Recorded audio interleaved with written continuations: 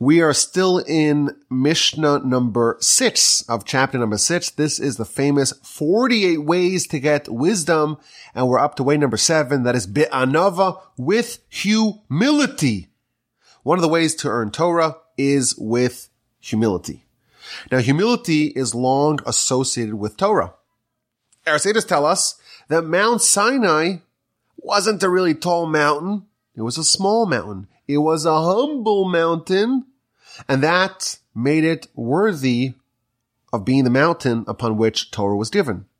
The Torah was not given on Mount Everest or even on Mount Kilimanjaro, the high mountains, the lofty mountains, the aloof and arrogant. That is a repellent to Torah.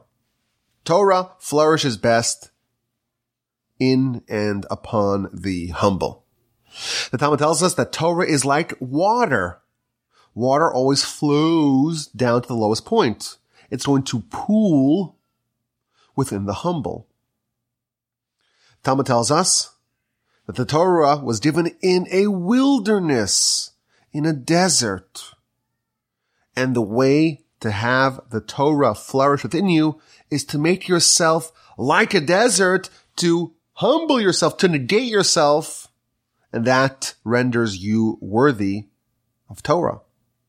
And of course, the conveyor of Torah, the link between humanity and God to get Torah, is Moshe, and he was the humblest of men. The Maharal tells us that the central characteristic to become worthy of earning Torah is humility. But humility is also, I think, misunderstood. A lot of people think, well, what does it mean to be humble? Is to say that I'm nothing and I have no value and I'm not important and I'm not powerful. Humility is not to think that you're small, that you're feeble, that you're incapable and inept. If you are capable, you better realize that you're capable, because delusion does not equal humility. Moshe, the humblest of men, he knew that he was the leader of the Jewish people. He knew that Mosaic prophecy of Moshe, is supreme to all the other prophecies. How do we know that he knew that? Because the Rambam tells us that there are 13 principles of faith, and one of those 13 principles is to believe about the supremacy of Mosaic prophecy of Moshe, and it's very hard to say that Moshe was a heretic. It's in fact a verse in the Torah that Moshe's prophecy is a different level, qualitatively, than the rest of the other prophets. So Moshe was no heretic. He knew that he had prophecy unmatched by any other Jew, even though Bilam, the prophet of the Gentiles, he had a similar level of prophecy. But Moshe was really in a class of his own. Yet, he was the humblest of men. So what does it mean to be humble? If you're Moshe, you're the humblest of men, yet you know that you have the most direct connection to God of anyone. Humility, at its core, is the recognition of God. You have talents. You have unmatched talents. It's a gift from God. You have successes. You have triumphs. It's all aided by God. You have Torah. You have mastery. You have wisdom. Where did your brain come from? Where did all the tools that you use, where'd they come from? Why were you created? You were created to study Torah. Arrogance, haughtiness, aloofness is when you forget about God. And you become selfish and self-absorbed, and all your triumphs and all your talents and all your successes are all earned by you. Humility is when you take an anti-selfish attitude. You're not there about trying to get recognition or honor for yourself. You want to do what God created you to do. And that's it. And you don't divorce yourself from God and say, I'm something independent of God. No, it's just a gift from the Almighty. And when you don't feel like you're a creator, you're a creation of God, that's humility. And in fact, Moshe, he was someone that was never looking for honor or recognition. When the Jewish people were on the chopping block, Moshe pleaded, Mecheni na mesivrecha, erase me from your book. When Moshe was initially told by God, go save the Jewish people, he said, send Aaron. What he cared about is advancing the mission of God in the world and helping others. Humility is to live a life with full recognition and cognizance of the Creator. And to be mission-focused, mission-oriented. The recognition of others doesn't really move the needle. You're not looking for approval of others. Honor and prestige, that's not what you want. What other people think about you doesn't move the needle. When you are wrong, you can admit the truth. When the other guy's right, you could admit the truth. You want to do what's right. You want to do what the Almighty wants, not what garners you more attention, more honor, or more distinction. It's interesting.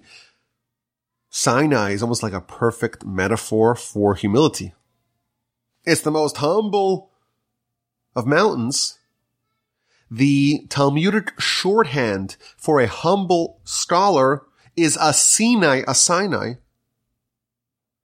And of course, this mountain was used for the most sacred of events, the Sinai revelation. But where is Sinai now? At the time of the revelation, you couldn't approach the mountain. Today, there's no holiness associated with Sinai. In fact, we don't even know exactly where it is. That's humility. It's there for a purpose. It's there for a task. It's there to fulfill the will of God. And afterwards, that's it. Doesn't look for honor. Doesn't look for attention. Doesn't look for people to laud it. It's able to slip away. Its mission has been completed. Interestingly, we don't know where Moshe was buried either. He was here for a mission. He fulfilled the mission, and that's it. Stepped back out of the limelight. So that's humility. It's living with the recognition that God created you. Everything you have is from God, and everything that you do is you trying to fulfill what God wants of you. And therefore, you don't need recognition. You're not looking for honor. That's not what you're focusing on. That's not what you're pursuing. Now, what's interesting is that even though for yourself, the humble attitude is to not look for recognition and to not need coddling, when it comes to other people, it is our mitzvah to give them recognition and to pump them up and to give them honor and support and to compliment them. Someone else's physical needs are my spiritual needs. That line was coined by the great Rabbi Israel Salanter. Someone else's physical needs is your mitzvah. Someone else's emotional needs, it's your mitzvah. If you want to be humble, you don't look to try to acquire as much honor and recognition, but you still give that to other people. Now, humility, of course, is a very important characteristic in all areas of life, not just as a way to pursue wisdom. The Talmud tells us if you are arrogant and prideful, you're like an idol that needs to be uprooted. Every person who is prideful and arrogant, God says, so to speak, me and him, we can't live in the same world. There's only one creator. Is it me or is it him? Haughtiness is an act of mutiny and rebellion against God. Only a creator can have pride. If you realize you're a creation, how could you have pride? By definition, if you have pride, if you have arrogance, if you're not humble, then you are de facto, tacitly rejecting the notion of being a creator. Rabbeinu Yonah tells us that the root of all sins is haughtiness. Because the root of all sins is forgetting about God. And therefore, even though with every characteristic that there is, we look for the middle ground, the golden middle. When it comes to humility, we don't take this down the middle approach. You have to go to the opposite extreme. Me'od havei shval ruach. You should very much, exceedingly be humble. That said, humility is something that we need to grow into. My grandfather of blessed memory used to say, humility, it's such a central component of our spiritual edifice, but we need to work on it later on in life. You're working it too early, it could be destructive. And the analogy is, if you have someone who's like a diamond polisher, diamond cutter, you take a rough diamond, and it's got a lot of potential, but you want to bring out the sparkle, you got to cut it in the right way, polish it in the right way to bring out the sparkle. But first you have to have the diamond. First you have to discover the diamond. You have to unearth that diamond. If you start cutting before you have the diamond, all you are cutting are the tools that you need to discover those diamonds. And if you ruin those tools, you're going to make it harder to discover those diamonds. Humility is what gives our spiritual lives shine, what makes it shimmer when you polish it and it's scintillating and it's beautiful. That's humility. But you got to start off with making sure you have some diamonds to work with. It's almost like the end cap, the part that actually contributes to the ultimate shine is what's done at the end. So the ultimate shine of our spiritual lives is going to be the humility. You have to be very careful not to deploy it too early. It's very subtle, the point of humility. You realize that you're nothing. You're just a creation of God. You're not a creator. What did Abraham say? I'm nothing. I am but dust and ashes. Aaron and Moshe, we are nothing. David, I am a worm, not a man. The giants of our history, they exemplified humility. But if we walk around as simpletons and say, I'm a worm, that may lead us to some place that we don't want to go. And that is a feeling of despair, a feeling of depression, a feeling of ineptitude. That's a big mistake. I'm a diamond. A diamond that was created by Hashem, of course.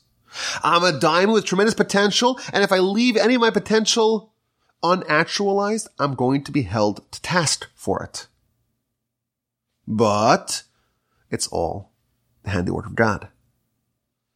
Take that diamond, cut it, shape it, polish it, but don't forget that you're a diamond.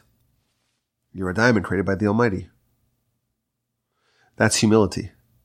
The great Rabbi Israel Salanter used to say, I don't know if he used to say it, but he definitely said it once, I have the mind of 1,000 men. If you take 1,000 men, put them together, that equals about the intellectual capacity of one Rabbi Israel Salanter. And the stories about his genius are just totally off the charts. Suppose you do have a mind of 1,000 men. Are you supposed to say, I don't have the mind of 1,000 men? By doing that, you're rejecting the gift that God gave you. It's a terrible thing. God gave you a gift. And you're not going to appreciate it? You're not going to acknowledge it? You have to acknowledge it. But you recognize where it came from, And you recognize that you are supposed to use the gift that the Almighty gave you for the purposes that the Almighty created you for.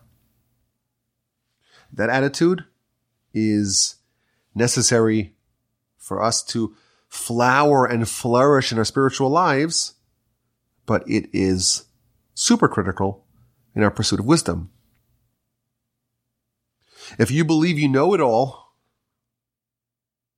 if you believe that you've seen it all, if you're the brightest guy in the room and you've already covered it all, you've mastered everything, you're not going to pursue wisdom. If you forget about God, you're not going to pursue His Torah. Our relationship with Torah is us acknowledging our own fallibility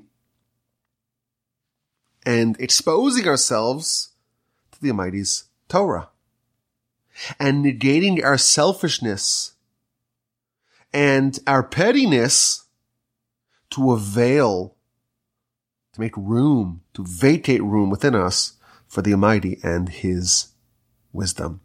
And thus we read, Sinai, that's the mountain upon which Torah can be given.